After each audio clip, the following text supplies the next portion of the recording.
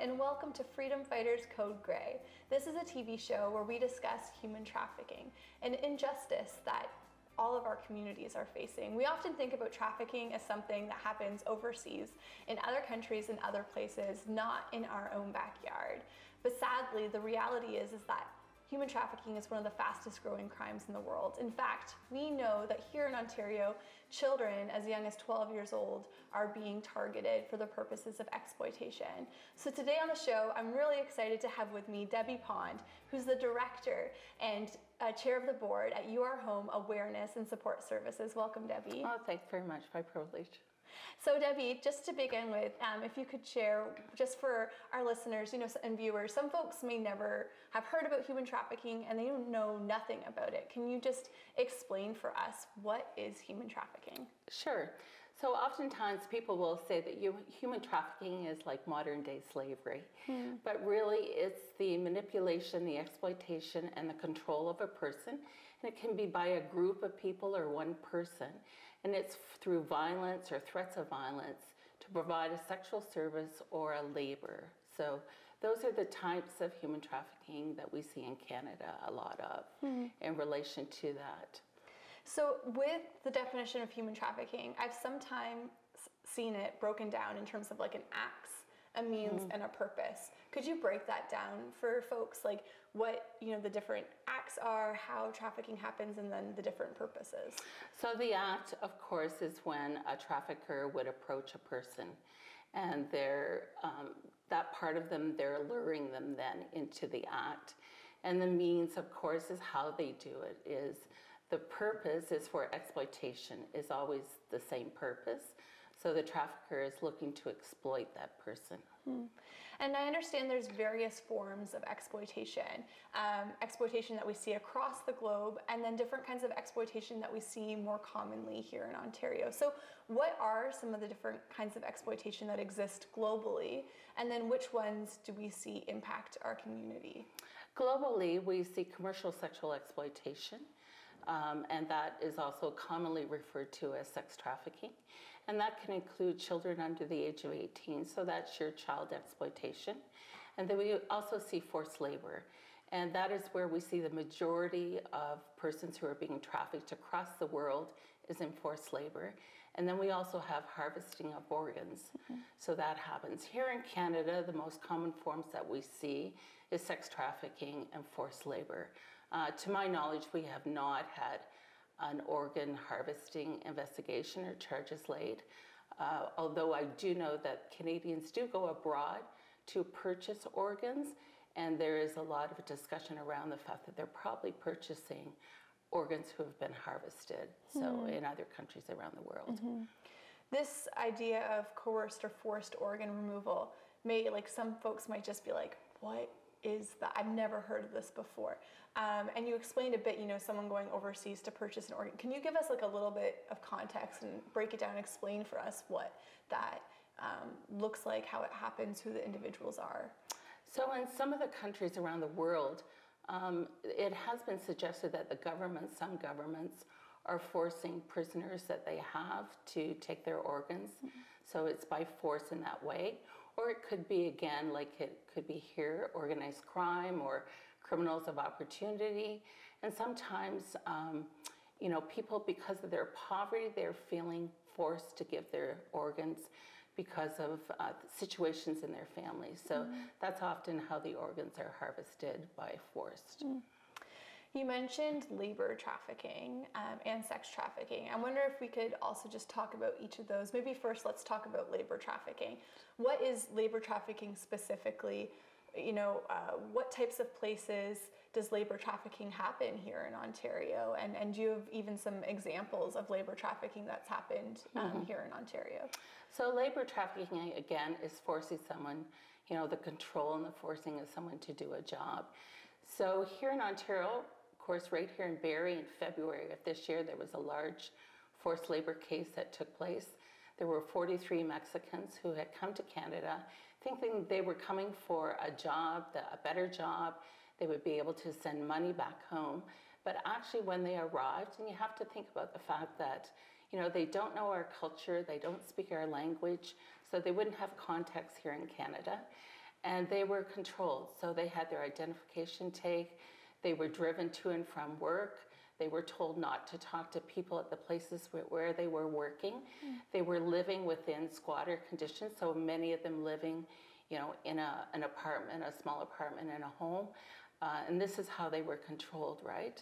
So again, a lot of people don't look at that aspect of the trafficking. There was another case a few years ago in Lindsay at the Wimpy's restaurant, where the owner of the Wimpy's restaurant had 4 forced labor persons working for that restaurant. So again, we don't look in all those places. We know what happens in construction, in agriculture. There was a case out in Vancouver with a nanny. So it happens in many areas. There's lots of talk that some of the salons, the nail salons, that you need to be really cautious and look to see, could they possibly be trafficked?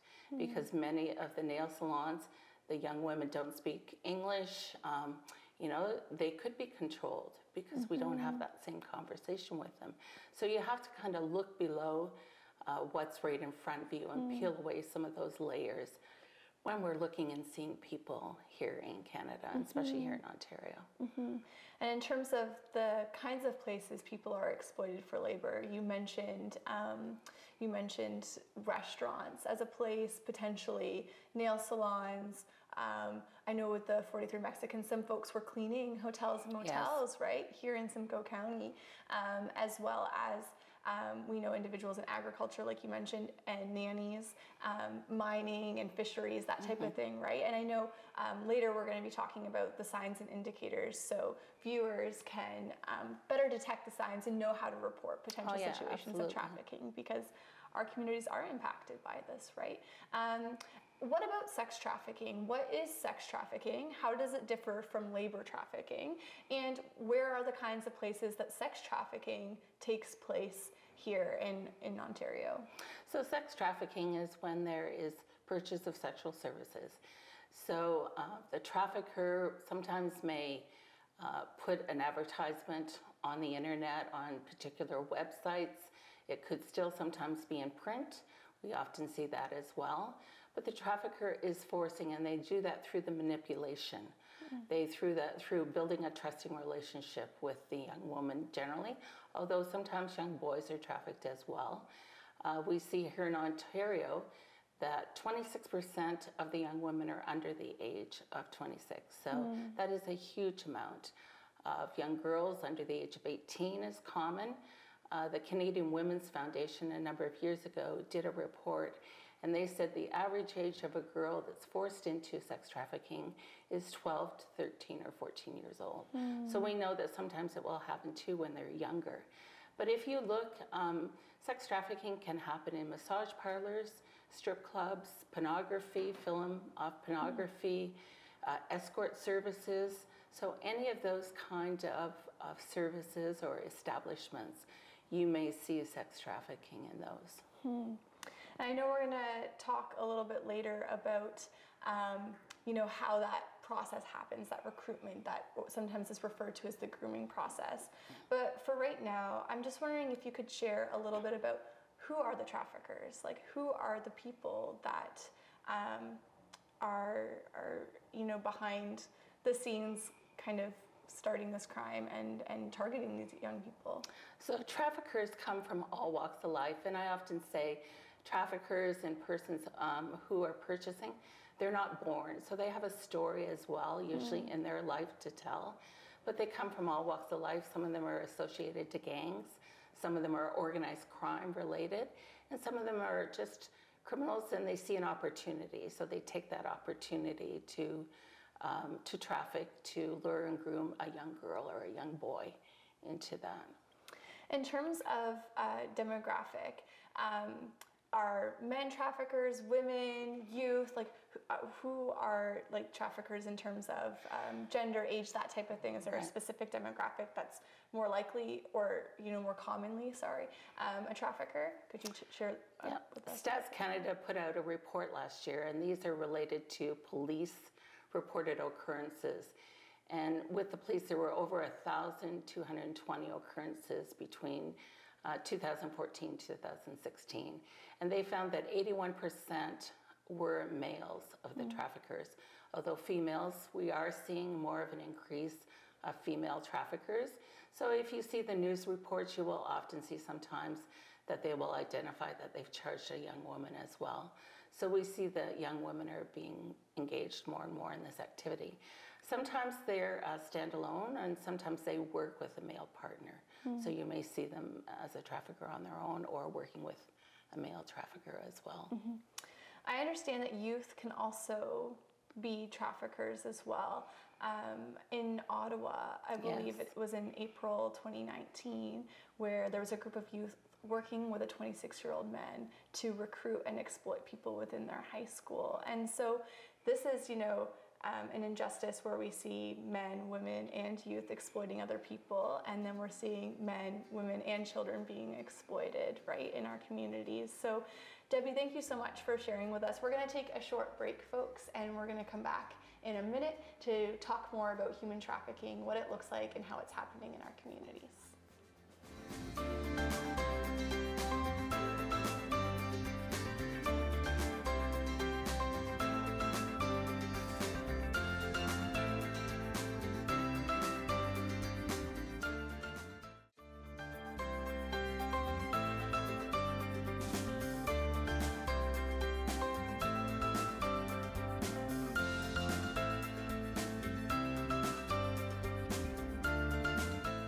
Welcome back to Freedom Fighters Code Grey. We're here with my guest, Debbie Pond, who is the director and chair of the board at Your Home Awareness and Support Services. Thank you, Debbie, for being here.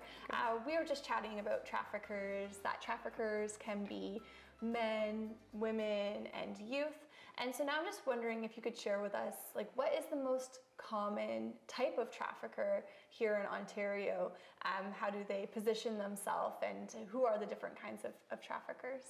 So the most common form of trafficker that you would see in relation to sex trafficking would be the Romeo boyfriend. So what they do is they will build a trusting relationship with a young woman, and they will pretend that they are her boyfriend, that they're in a real relationship. For the trafficker, that young girl is really just a commodity, a way to make money. For the young girl, she's starting to really trust and believe that they're building a life together, they're building a relationship. So that's part of the trust that he wants her to think, listening to her dreams, that sort of thing. So this is often what we see is a Romeo pimp, often. Can you talk about that psychological manipulation, maybe a bit about the process and how that happens and how the trafficker positions himself as a boyfriend? So the trafficker will often talk about, I hear you, I understand you, what are your dreams? So every young girl wants someone who listens to them. Maybe they've had a difficult time at school, or they've had some problems with their parents at home, or they're feeling neglected. Many of those vulnerabilities in young women. And the trafficker can see those vulnerabilities. They're very good at picking up those clues. And often those clues are when they're on social media, of course. So the young girl will see that this guy is listening to me. He's starting to really enjoy my company. We're spending lots of time together. He's buying her nice gifts, taking her to nice restaurants. So he's really building that trusting relationship. He's starting to isolate her from her family. So that's part of it, from her friends.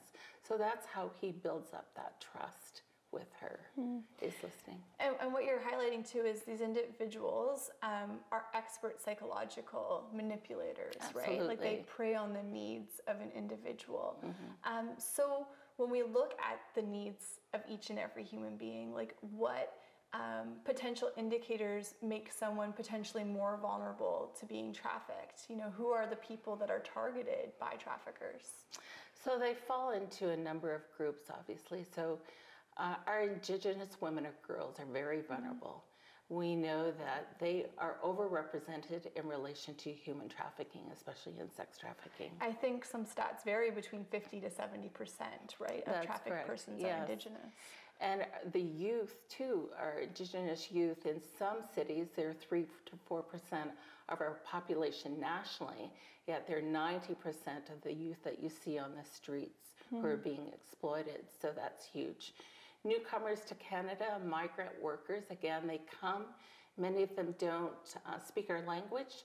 They don't know our customs, our cultures. Some of them may come from countries where police are not someone that they would go to in times of assistance. But here, we're trying to educate them that they can trust the police, to go to the police.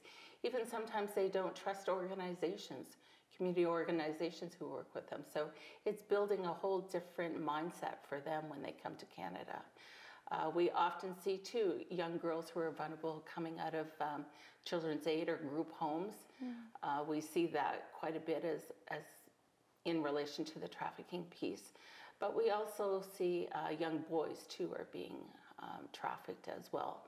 And a lot of young people, they're vulnerable to, because, maybe they've been abused sexually or physically before, so we hear often that in the stories from the girls that we work with. That's often another situation.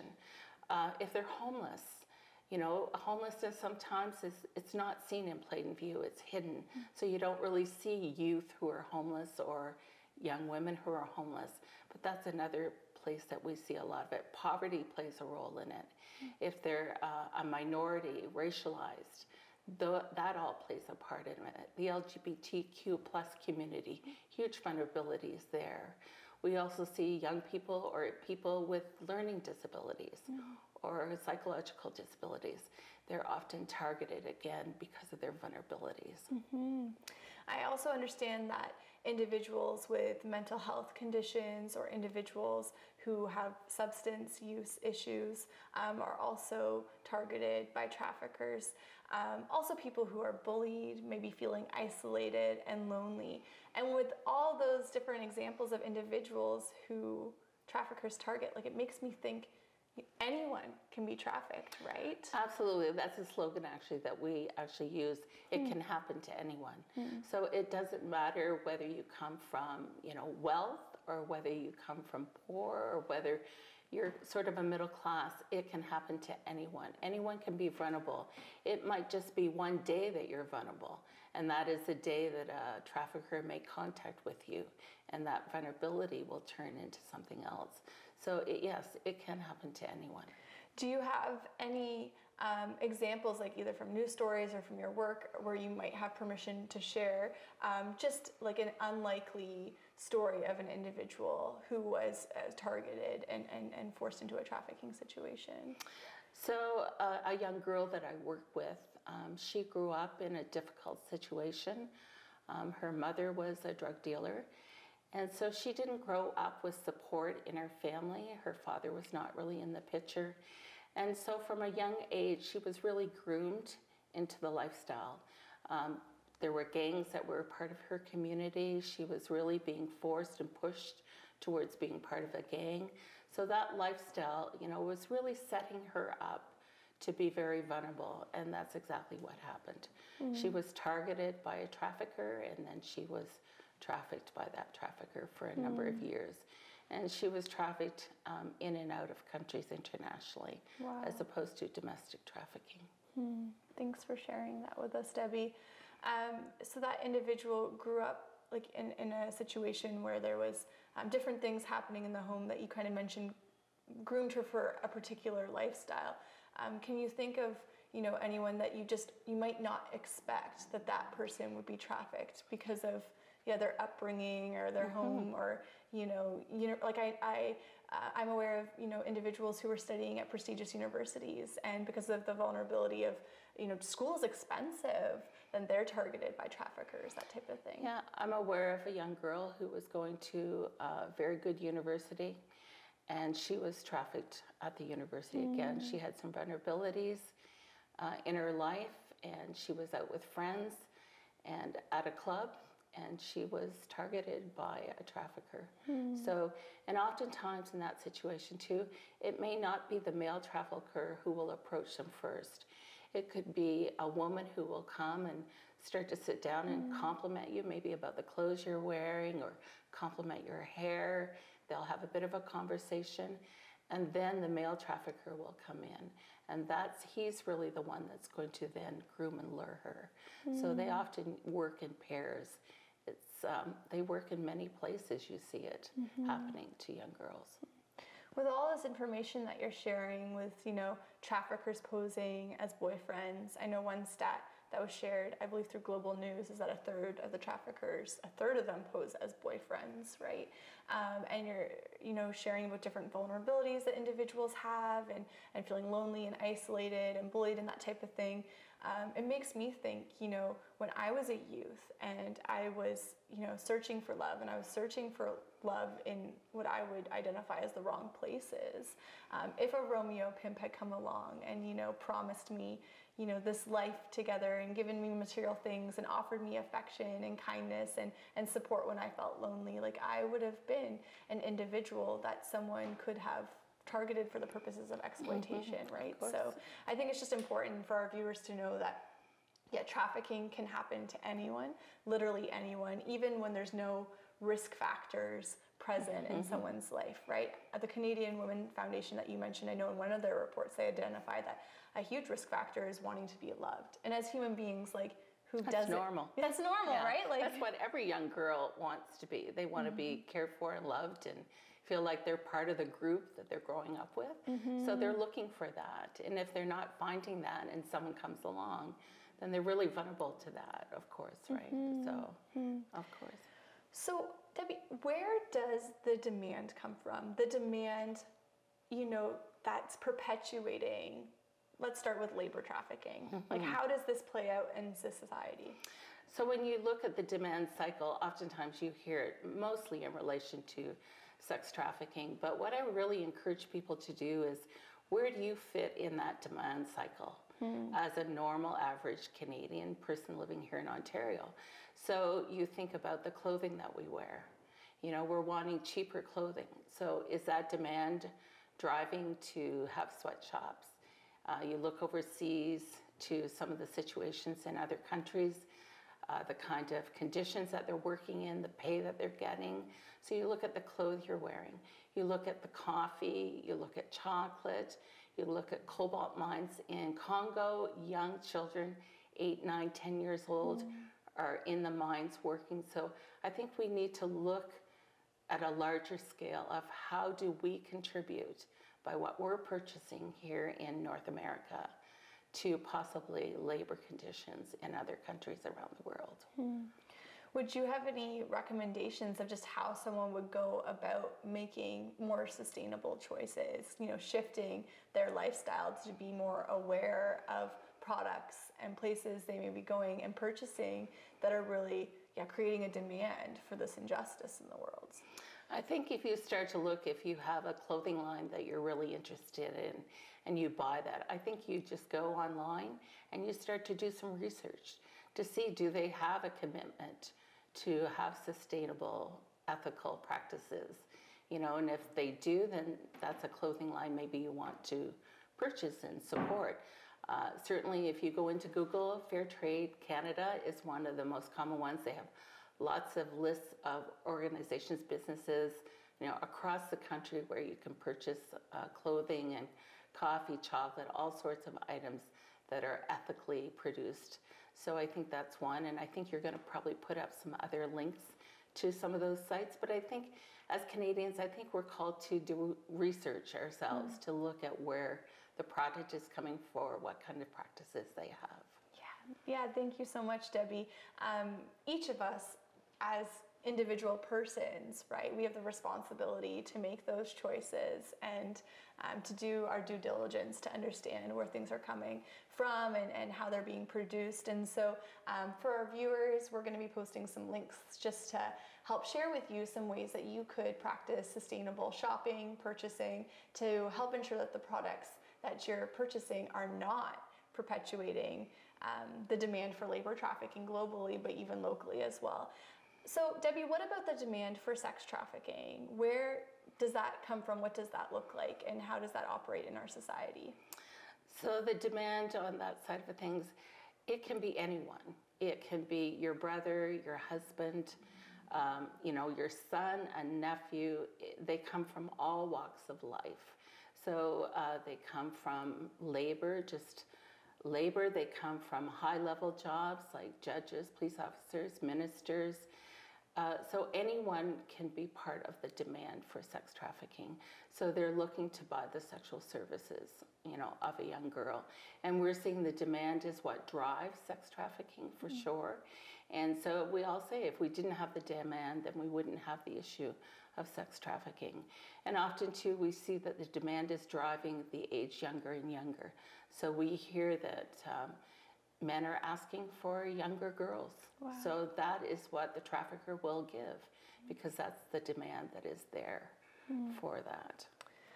Debbie, you've shared so much information, and I know some of it could be like overwhelming for folks just to process and to figure out, whoa, this is happening in our community. This is a terrible injustice. Really quickly, could you just share with our viewers one way that they could be a part of the fight to end human trafficking here locally in our community?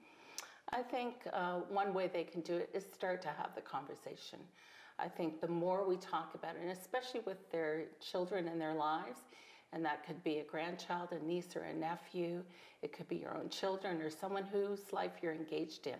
I think if they start to have the conversations within their families, their networks, and we bring it so it's not a clandestine crime, it's something that we talk about normally at the dinner table. I think that's a really big, important piece, because the more we talk about it, the more that there's not the shame that's behind in relation to a lot of the girls who are trying to exit out of the trafficking that we see them in. I love that, just talk about it. Start these conversations at your dinner table with whoever. The word advocate seems scary to people. Like you need to be behind an organization, or you need to be behind, like you need to be a politician to be an advocate, but really anyone can be an advocate. Anyone can, stand for justice. And so viewers, thank you so much for taking the time today to listen to the show, to learn more about human trafficking, this issue that's happening in our own backyard. And we hope that we will catch you next time on Freedom Fighters Code Grey. Thank you so much, Debbie, for being here to share your knowledge and your insight with us. We hope that just through raising awareness that we'll be able to combat this issue. Lastly, if you know someone that's in a situation of trafficking, if they're in immediate danger, please call 911. If you are looking for supports and services, you can call our Canadian National Human Trafficking Hotline, and the number is 1-833-900-1010. Again, that's 1-833-900-1010. Thanks again so much for watching, and we hope to catch you next week.